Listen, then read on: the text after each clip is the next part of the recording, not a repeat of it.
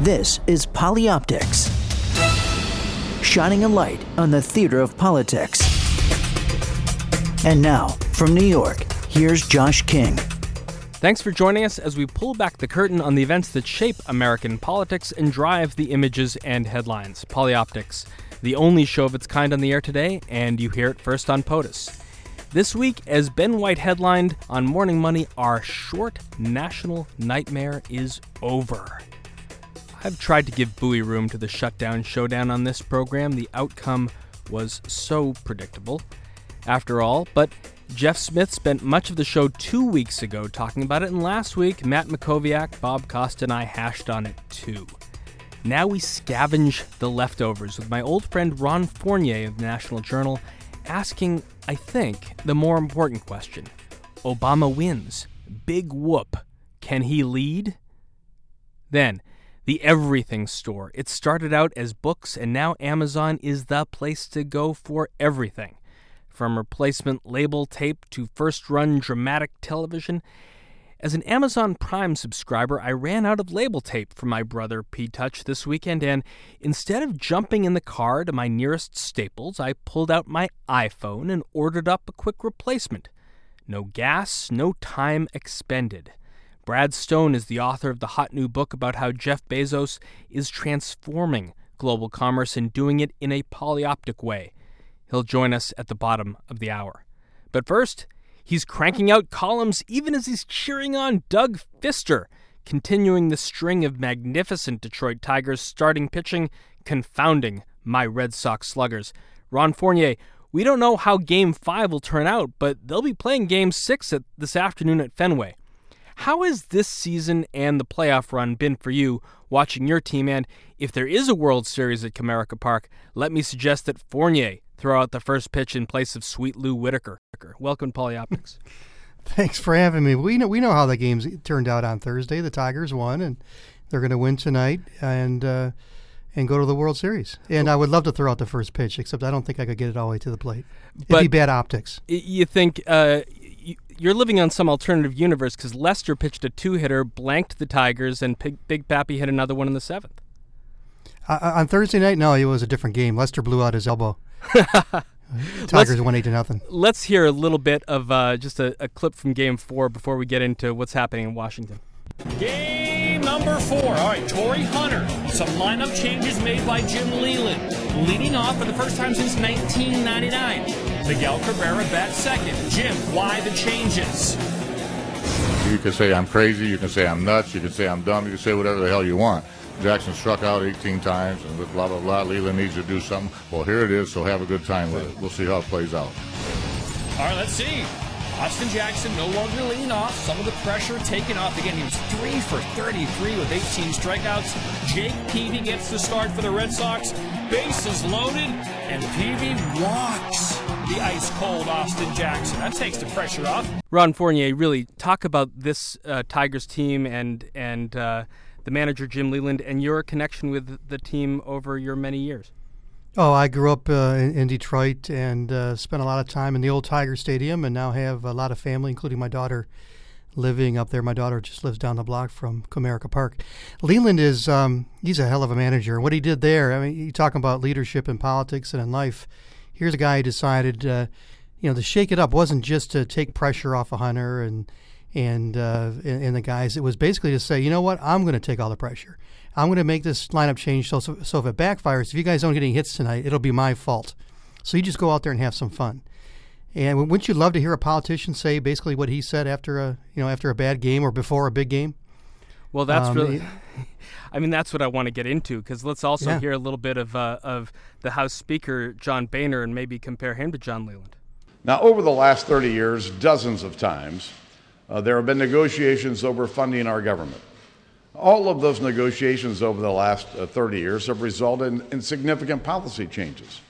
And I would remind you that the President of the United States and I sat down in the spring of 2011 to negotiate a funding bill for the government from March all the way through September.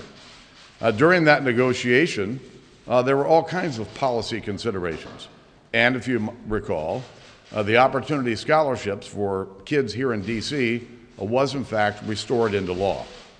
So the president's position that, listen, we're not going to sit down and talk to you until you surrender is just not sustainable. It's not our system of government. So Ron Fournier, leadership at both sides of Pennsylvania Avenue, what are you seeing? I'm not seeing a whole heck of a lot of it. I don't think most Americans aren't seeing a lot of leadership, especially, if you're going to parse out the blame, which we need to do. You can't do it evenly. You have to try to hold leaders accountable for what they've done and haven't done. And in Speaker Boehner's case, he's being led by the Tea Party, not the other way around. I'm not telling you anything you don't know or probably don't agree with. It's the fact that Republicans went into this fight with no strategy. Any sane Republican knowing that they were going to lose. There's no way the president could have or should have give up health care reform at the threat of blowing up the economy. That would be bad politics for President Obama, and that would have been a terrible precedent for future presidents, including, someday, I guess, Republicans might conceive that they're going to have the White House someday. So why would they do the suicide mission? That's a bad precedent for the next president. It was really one of the most ham-handed, irresponsible things I've ever seen in politics. President Obama, who's off to a miserable start of his second term, whose presidency so far is pretty much the legacy is a health care reform bill that is off to a horrid start, and at its best is going to be pretty hard to implement, and they're going to really have to step up their game to get this implemented. If he's not careful, he's going to leave office with a pretty weak legacy. I think, and I may be very naive here, but what I wrote today was, I think if you get beyond today, okay, he won, great. Okay, but now what do we do? He has an opportunity to take this leverage that he has built up by stomping the Republicans and running to a weakened enemy and offering them a lifeline. Basically, I'm legitimately willing to talk about giving you something that the Republicans need and could take advantage of for the next generation, and that is a Democratic president signing off on entitlement reform. If I can help you find a way, and there's Republicans out there who I've been talking to, including one just today, to raise some revenue, because both sides have incentive to strike a deal that eases this runaway debt that we have, that history will saddle with the sitting president. And there's too many Democrats in this town, including the president, and too many Republicans in this town who are being irresponsible. On the Democratic side, you hear the president even today spinning that the budget really isn't that big of a problem because the deficit is going down so quickly. Well, it's going down fast, but the debt is a bigger problem than it ever has been in our nation's history. And he's got to do something about that. And the Republicans, they know there is not enough revenue in the system right now. There's not even enough revenue in the system to support the spare budget they put forward, let alone what our children and grandchildren are going to need to sustain the cost of entitlements.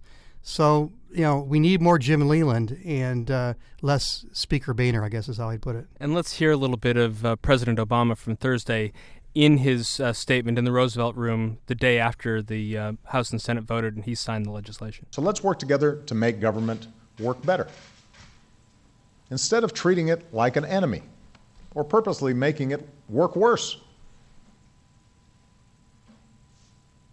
That's not what the founders of this nation envisioned when they gave us the gift of self-government. You don't like a particular policy or a particular president?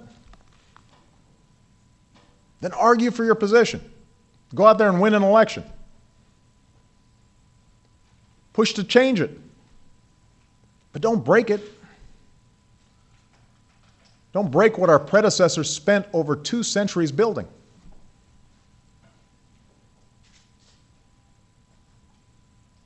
That's not being faithful to what this country's about. Ron Fournier, we were both witness to that last government shutdown 17 years ago. I think I was non-essential. I can't really remember, but I think I spent a lot of it at L'Oreal Plaza over some margaritas. And then I might have bought a few of those. And then I've known you, since you were covering Governor Bill Clinton for the AP in Little Rock, Arkansas. And we were talking about before we started our conversation how we were both kids once in this racket, and we're both significantly older now. We both have families, and and I got to tell you, I mean, I follow your tweets very closely. I follow your writing very closely, and thank you. I think that it seems like you are trying to speak out loud to the 44th president and his senior advisors in succession, David Axelrod, David Plouffe, Robert Gibbs, Dan Pfeiffer, Jen Palmieri, as if people like you have watched this unfold over a quarter century, and you know how these dramas play out, and if you just take the long view, play 9 innings, that good things will result if you don't try and fight this out day by day. And in the age of Twitter, I almost feel like I'm seeing you speak aloud to Dan Pfeiffer and Jen Palmieri these days. Yeah, a couple things have happened. One, my role as a journalist has changed. When we worked together, my job at the AP was to report pretty straight what the Republicans and Democrats were saying, the very, who, what, when, where, why, that the AP is so great at doing and is so important to be done.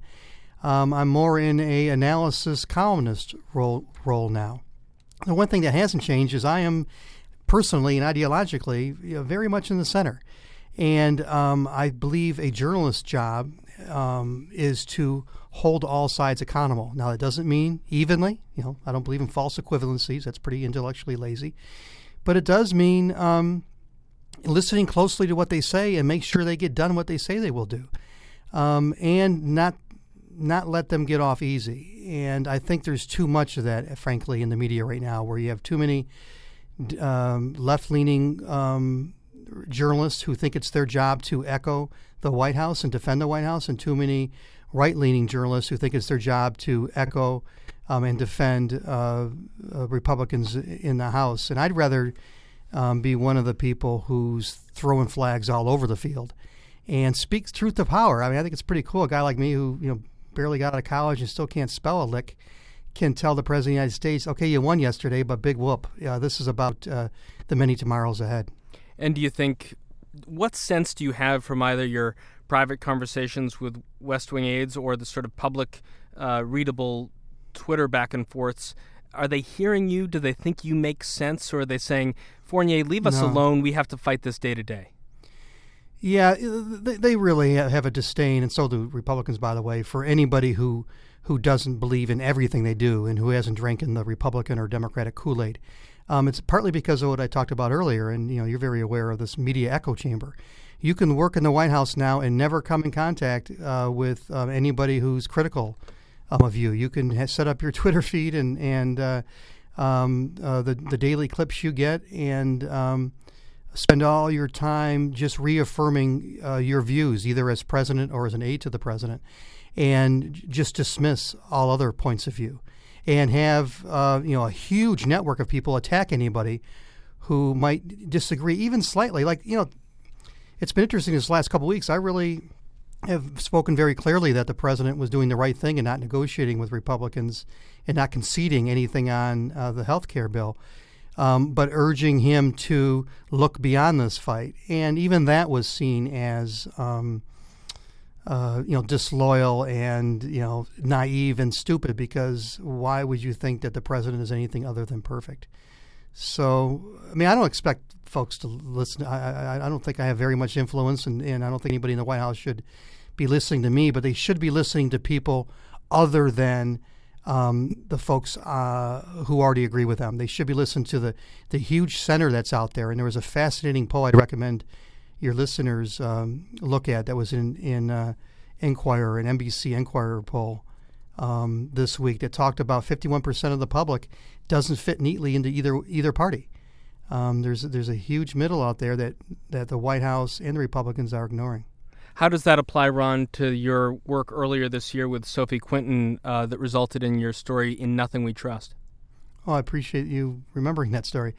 That's a theme I've been writing about for many years, going back to the AP, and the theme being one of the huge problems we have in this country, actually in this culture, looking beyond not just the day, but even outside of politics, is our fast declining faith in institutions, the pillars of our society. And I'm talking about everything from schools to churches to charities, politics, small business, big business, just about any institution you can think of, except for the military, actually, statistically.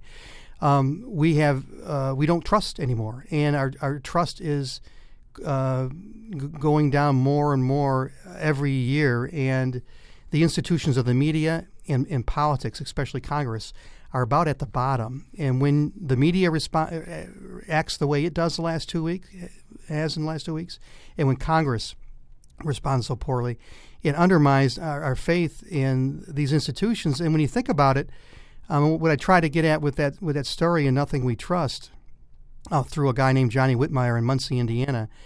When you think about it, when you lose faith in these institutions, those are the pillars of our society. It's awfully grim thinking where we might be heading if people don't trust their preachers, their politicians, their business leaders, the folks running the Red Cross.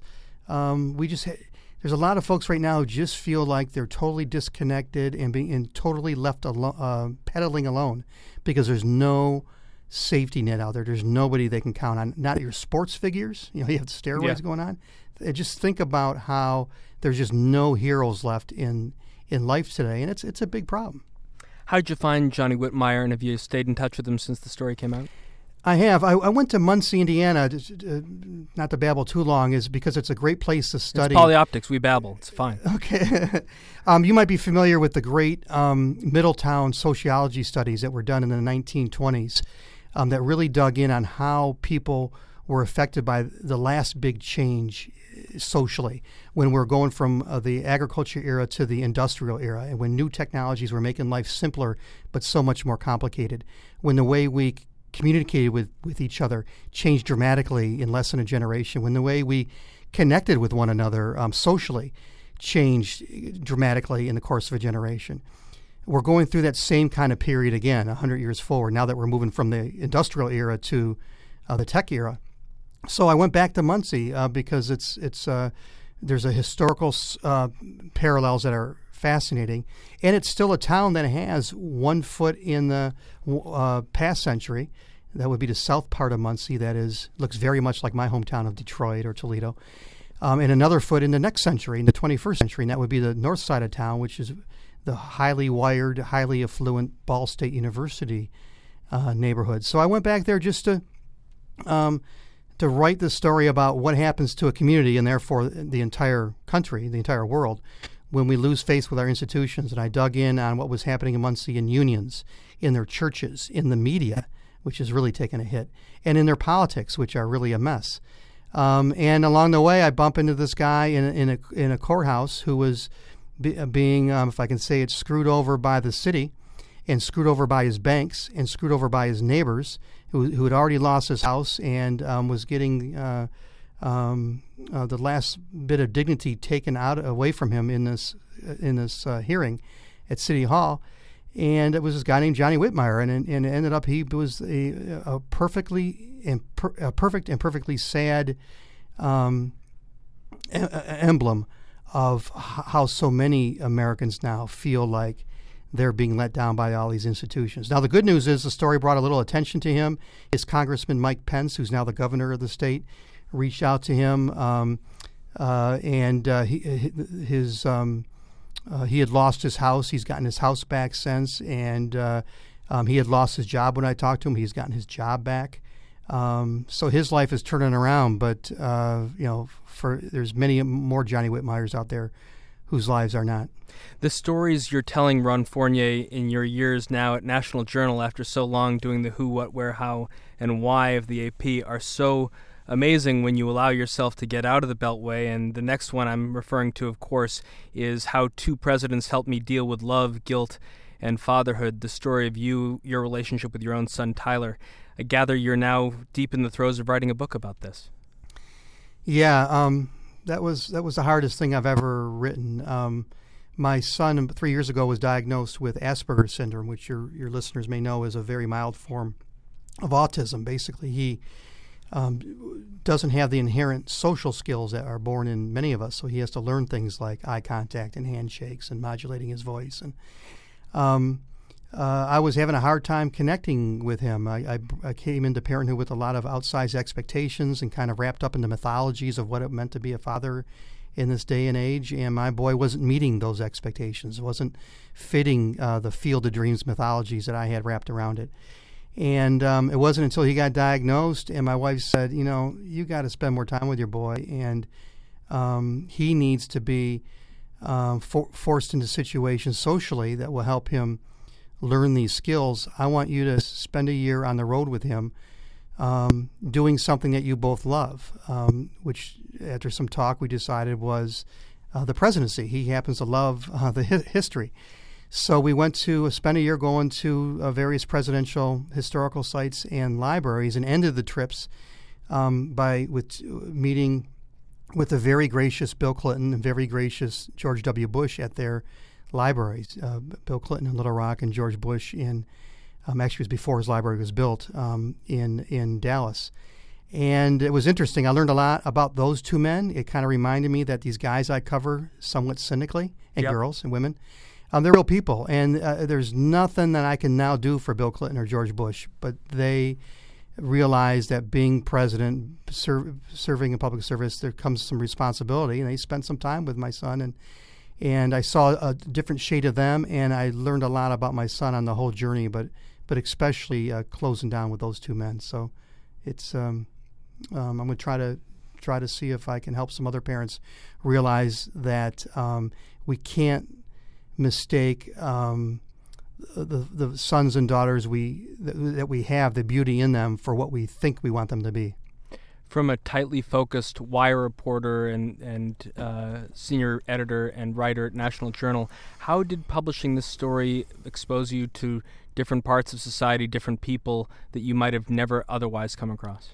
Well, for one thing, my wife and I are pretty new to the community of autism. We kind of thought, like a lot of parents, that we were kind of alone, and we were scared and scared for him and scared that we weren't doing enough for him. And what this did was open me up to this community of people. It's just great community of people, all who are love and are dedicated to their children, and a community of people who are autistic, like Tyler. And I've met young men and women who have Asperger's, who are now living happy, successful, incredible lives. I've met parents who are dealing with circumstances much more dire than anything we're going through, and they're handling it with much more strength than I've ever been able to. I was up in Boston last week talking to a group of Asperger's parents and Aspies themselves, and I'll be going up to Philly next week doing the same thing. So it's this another part of me professionally and personally that never would have been there if I hadn't written the story. Ron Fournier, I don't want to let you go without going back to your hometown a little bit, and yes, sir. Another part of your long-form writing about Detroit and its past and its present and its future. And just to set a little context, let's go back to 1984, Kirk Gibson coming up to plate. Oh, yeah. Kirk Gibson made his major league debut, his very first at-bat in the big leagues, against Goose Gossett, and Gossett struck him out on 3 pitches. Blew him away, Sparky says. Instead of thinking negatively, I looked over at Sparky. I'm taking him up top. It's my time. It's when it counts. And I was, generating positive thoughts. The infield is up. They give Gibson the left field foul line. Brown is in left. And there it goes!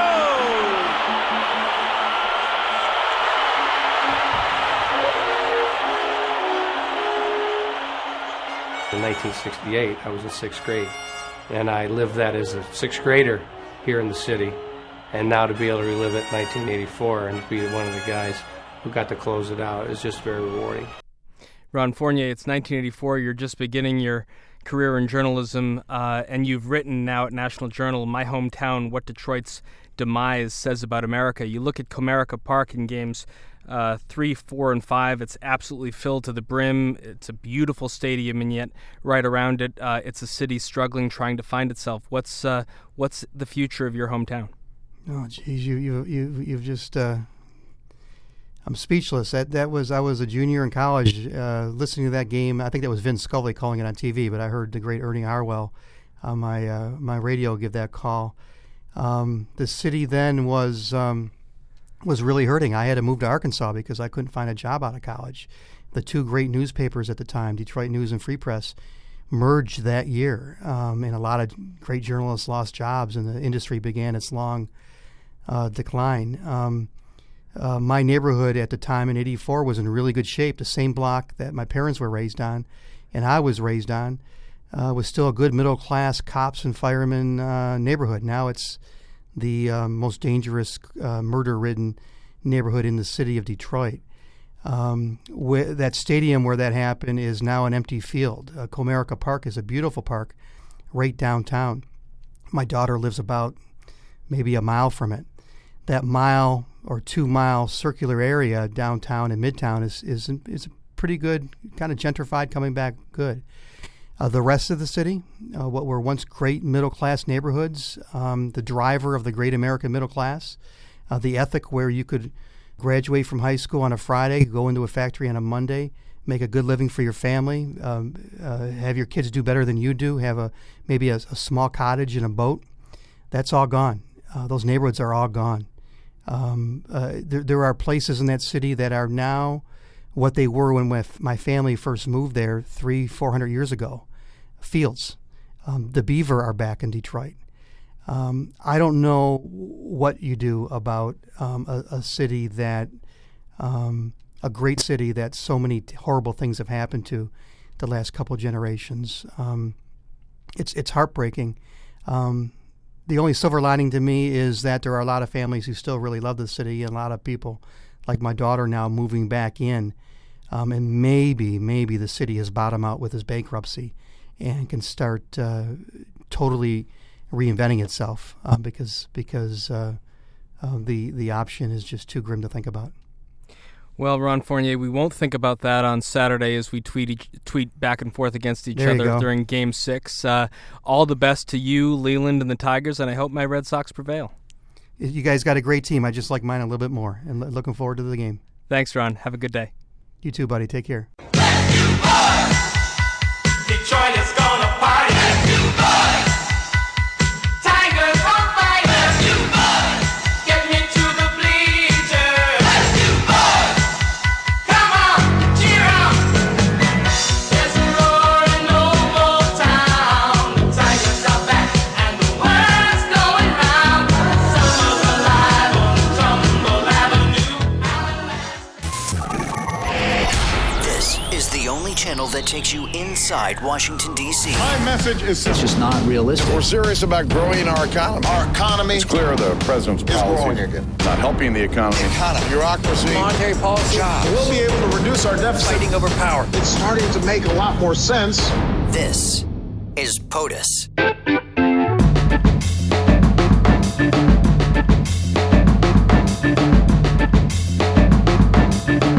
And as I promised at the top of the hour, we are now joined by Brad Stone, author of The Everything Store.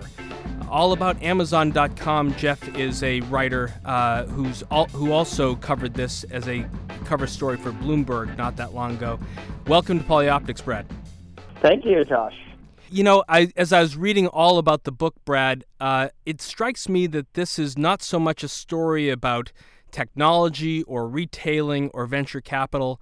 It seems to me, as I go through everything I've read about the book, a story about communication with customers, with colleagues, with acquisition targets even, and even one's family, or in the case of what you discovered, not one's family. What about communication has come up in this exploration of who Jeff Bezos is? You know what? That's actually really insightful, and it's not a way in which I really thought of the book, but I think you're absolutely right. You know, but Jeff Bezos is someone who, has done accomplished some incredible things, right? He's built a company and a world-renowned brand in 20 years, that it's on track to earn over $70 billion this year. You know, it's rivaling Google and Apple for hegemony in the world of digital tablets and devices, and rivaling IBM in the world for enterprise services. He just went and bought the Washington Post. And there's a lot of ingredients to that success, but the way he communicates is definitely one. I mean, he's so. It's funny. I have this phrase in the book. I call these repeated phrases of his Jeffisms. And these are things like we start from the customer and work backwards, or we're willing to be misunderstood. And it's frustrating to as a journalist when you hear these things over and over, but it's actually, I think, key to the way he communicates, which is that, he's sort of very simple and clear about what he wants and what he expects from his employees. And because he's simple and clear and maybe somewhat repetitive, it's effective. This is a graduate of Princeton University in engineering, a person who, as you mentioned, just purchased the Washington Post, who finds himself in the Vanity Fair new establishment list at the very top. I want to hear a little soundbite from that and then come back with a question. So I think everyone was surprised by the Washington Post. I mean, I think if you went back 6 months ago and said, what industry is everyone in Silicon Valley going to be talking about, you wouldn't have thought the newspaper industry. Mm-hmm. But right now everyone's like, oh yeah, suddenly the newspaper industry looks pretty good. And it's because Bezos commands so much respect from people. I think they look at what he's done and say, well, he must know something that we don't know.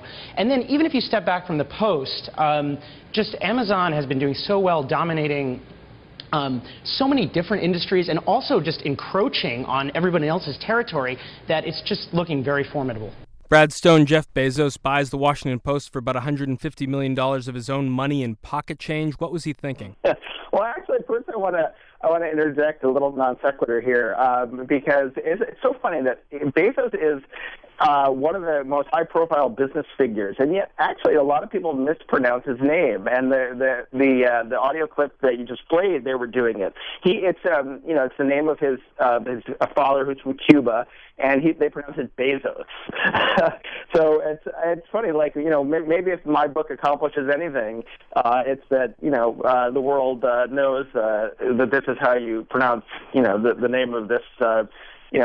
Accomplished businessman, or in any event, that's how they pronounce it.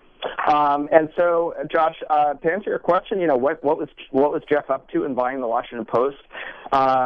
You know what? I mean, he's a voracious reader, and books are key to what Amazon's accomplished. I kind of chronicle in the book how almost every major decision was based on a book that the management team read, and they've gone and developed a big, successful editorial business with the Kindle and all the services for authors. And I just think, he's optimistic about the future of journalism, and that, with his resources and a long-term perspective, and, not having to kind of tailor your business to, the demands of Wall Street and short-term, oriented shareholders, he believes he can turn the Washington Post around. The newspaper company, the spaceship company, the world clock company, is the management team partly hopeful that Bezos will be distracted and not be around the hallways of Amazon to let loose with any more of his nutters? That's probably, it's probably the first question that popped into a lot of minds after he bought the Washington Post. I mean, he's already spending a day a week on the space company that he founded, Blue Origin, which is trying to lower the cost of getting to space. And, it would be a fair criticism or a fair concern of almost anyone, maybe other than Jeff Bezos, because one of the things he does so well is kind of innovate against his own calendar. Like, he's just very good, according to everybody I talk to, at figuring out ways to increase, to efficiently distribute his time. I kind of describe Amazon in the book as a series of chessboards, all perfectly oriented so that Jeff can play as many games at once. And this translates into little things like how meetings are started at Amazon with 6-page documents, and everybody reads the document quietly at the start of the meeting. And it's because how he prefers to digest information. And when you've kind of worked at innovating against your schedule for as long as he has, and efficiently dispersing your time, you can do a lot of things. I'll make one other point, which is that for the last 10 years, he's had inside Amazon a shadow. It's called the technical assistant, and it's an accomplished executive who basically follows him around in every meeting. They talk at the end of the day. The shadow goes on trips with him, and basically the shadow follows up on key, pieces of information, makes sure that his good ideas are followed up upon, and it's just a way of magnifying his influence and allowing him to use his time more efficiently. And it's just one of probably a million things that he does. So, does he also have time to operate the Washington Post? I doubt he'll be a hands-on CEO, but I could see him engaging and coming up with some new ideas and eventually, bringing some of his own people into the newspaper. Fascinating, Brad Stone. We could go down so many rivulets of information with Amazon and what you're telling me.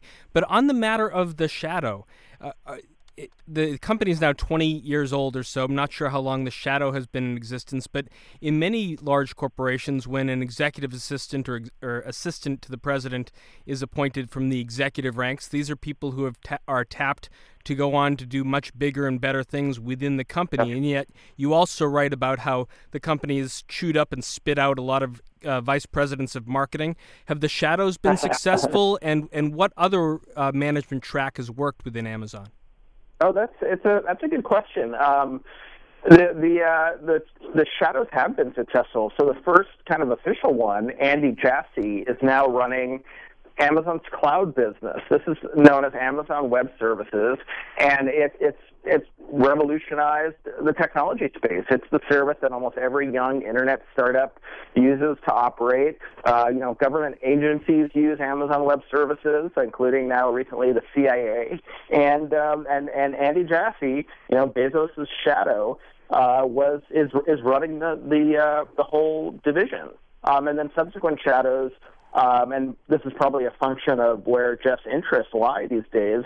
A lot of the subsequent shadows come from and then return to the Kindle business, and that's he's very focused on rolling out new hard pieces of hardware and new digital services. And so in fact, the current shadow, a guy named Jay Marine, was a vice president in the Kindle business really since the first Kindle came out in 2007.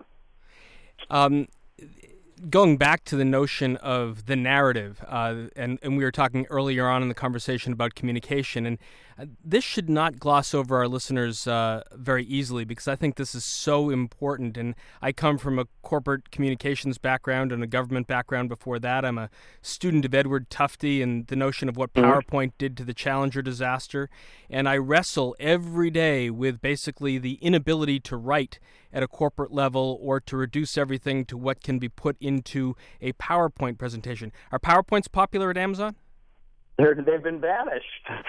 Jeff Bezos banished them, almost 10 years ago, and it's because he thought that they concealed lazy thinking and that they were inefficient, and he replaced them with these written narratives. And everybody in the company thought it was lunacy, and they rejected it. And I talked to very high-up executives at Amazon that thought it was a joke and that it would never work because, it had never really been tried before. And, in fact, the first narratives, there was no page limit. So suddenly, like, every executive or engineer at Amazon felt like they were back in college and they were writing these term papers. And then subsequently they decided they should only be 6 pages. And then it's interesting because some people have left Amazon and gone to other companies and tried to bring that tradition over to their new companies, and actually it often hasn't worked out, and I'm not quite sure why, but I think it's very suited to Amazon and to Bezos himself and to everybody who's been trained in his way of thinking, and it's something that's just sort of naturally foreign to a lot of people. And so that's the notion of what an executive might have with as many hours as he needs or he or she needs to put together a well-crafted 6-page document. And yet part of the Amazon culture too is uncomfortable face-to-face communication in which Bezos might say aloud to somebody after reading a narrative before a meeting, I quote him in your book, "This document was clearly written by the B team. Can someone please get me the A team document? I don't want to waste my time with a B team document." How uncomfortable is Bezos with some of his people? Well, I mean, that is drawn from a list of what were really his all-time greatest hits. Everyone had a story like this, and I needed a place in the book, to make use of ones that weren't fitting naturally in the narrative. But in all fairness, I think he's probably gotten a lot better, and that this isn't let's say, the normal interaction, but he is tough, and he's got a very high standard, and he expects the people around him to meet that standard. And like all great innovators, Jobs, Bill Gates, Andy Grove at Intel, he can be tough. And it's why Amazon is an uncomfortable place to work, and it's probably why Amazon's so successful, because he's got that relentless drive and that high standard. Some of the most probing inquisitions he makes of his executives really only involve one character, which is the question mark on an email that he sends to one of his employees. What does that mean when he sends you an escalation with just a question mark in an email? That means your night is ruined if you're an Amazon employee and you get that. Amazon's got 90,000 employees, maybe even more than that now, maybe over 100,000. Many businesses, and clearly the CEO cannot spend his time, elbow deep in the details of all of these parts of the company. But what he does, and it's another way he disperses his time efficiently, is he monitors the email that comes into his email address, which is public. And every so often, if a customer is complaining or if he thinks it's an issue that demands further attention, he just forwards that email to the appropriate person inside Amazon with a question mark. Again, a very efficient use of time. He doesn't mess around. Look at this, question mark.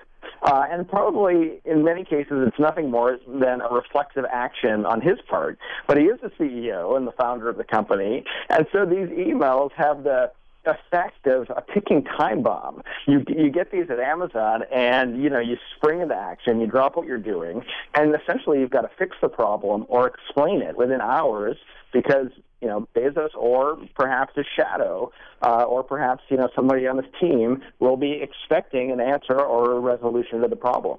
I want to now shift from the way Bezos deals with his own colleagues to the way he deals with the public at large. Here is him a few years ago with Jon Stewart on The Daily Show. First, let me ask you this.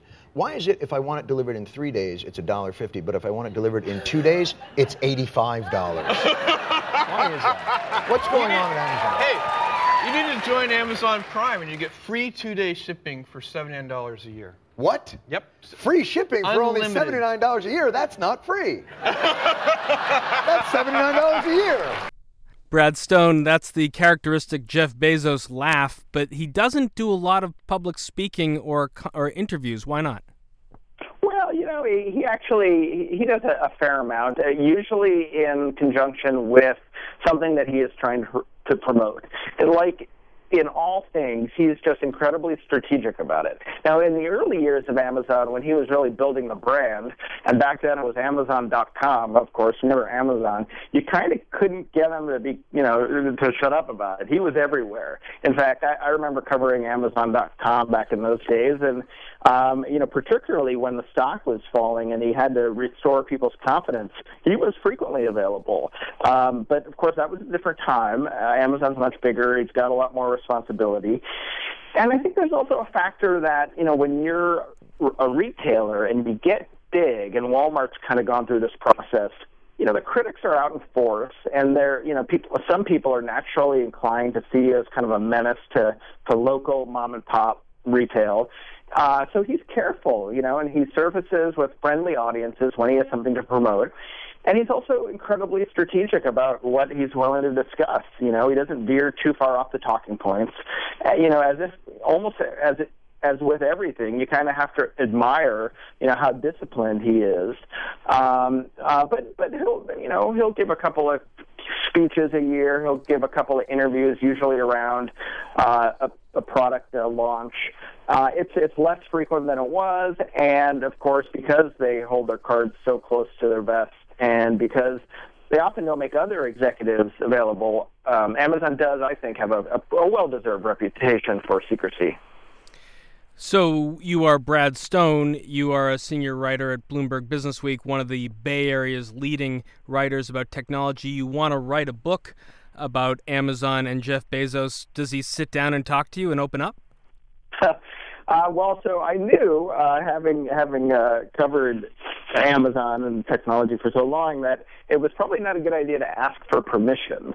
He has a sort of reflexive response, and I know of other authors that have traveled down that path. And the response is sort of revealing. He says it's too early to write a book about Amazon, which when you consider that, it's been almost 20 years and it's one of the leading brands in the world, it's kind of remarkable. But, it's his way of probably, pushing off these inquiries. So I didn't ask, but I thought it was time to tell the story, and I was going to push ahead anyway. And then I had the opportunity, after I told them what I was up to, and I've had a pretty good relationship with the company, to go and to present the idea to them. And I actually put together a narrative myself, a little press release for the book to start the meeting off reading, because it's what you do at Amazon. And while it was, he was sort of receptive to the idea, and actually said he was kind of rooting for me.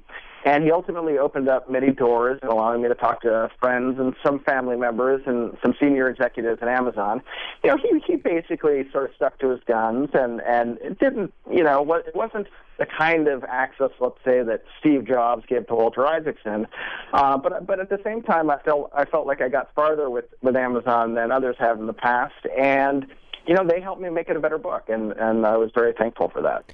And is part of the way Bezos deals with you like the way Brian Lewis is a representative for Roger Ailes, or was a representative, minding the door or facilitating these conversations with executives or family members? Is this to perpetuate Bezos's undercurrent idea about Amazon.love and where Amazon needs to fit in the psyche of its customers? Right. So you're asking, is this a way, is this somehow a way of softening the company's image? I don't think so. I think that, and look, I think, efforts like mine probably exist at an altitude, far lower than, the kinds of things he actually spends his time thinking about. But I think that they probably saw that having this kind of account written was inevitable, and it is a great story. It's the story of a company that, blew out of the gate, built a tremendous business that then suddenly everybody lost faith in. They wrote off during the dot-com bust, right? Bezos was basically a piñata for a couple of years. The stock price is well below even eBay, even Yahoo. People just didn't believe. And then in the last couple of years has subsequently built a digital reading business, come out with tablets, built an enterprise computing business, and now he is arguably the most revered businessman in the world. And so, it's a tremendous story, and I kind of heard that in the instances where he did give his approval for someone to talk to me, he said, just tell the story, which I think is revealing. Like there was a great business story, and that somebody was going to tell it. Well, clearly one of the most fascinating parts of your story, Brad Stone, and it sort of flies in the face, I think, of what you would say that the things you might be doing are beyond the things that Bezos would spend his time thinking about, is how you go back to Albuquerque, New Mexico, or his origins as Jeffrey Jorgensen.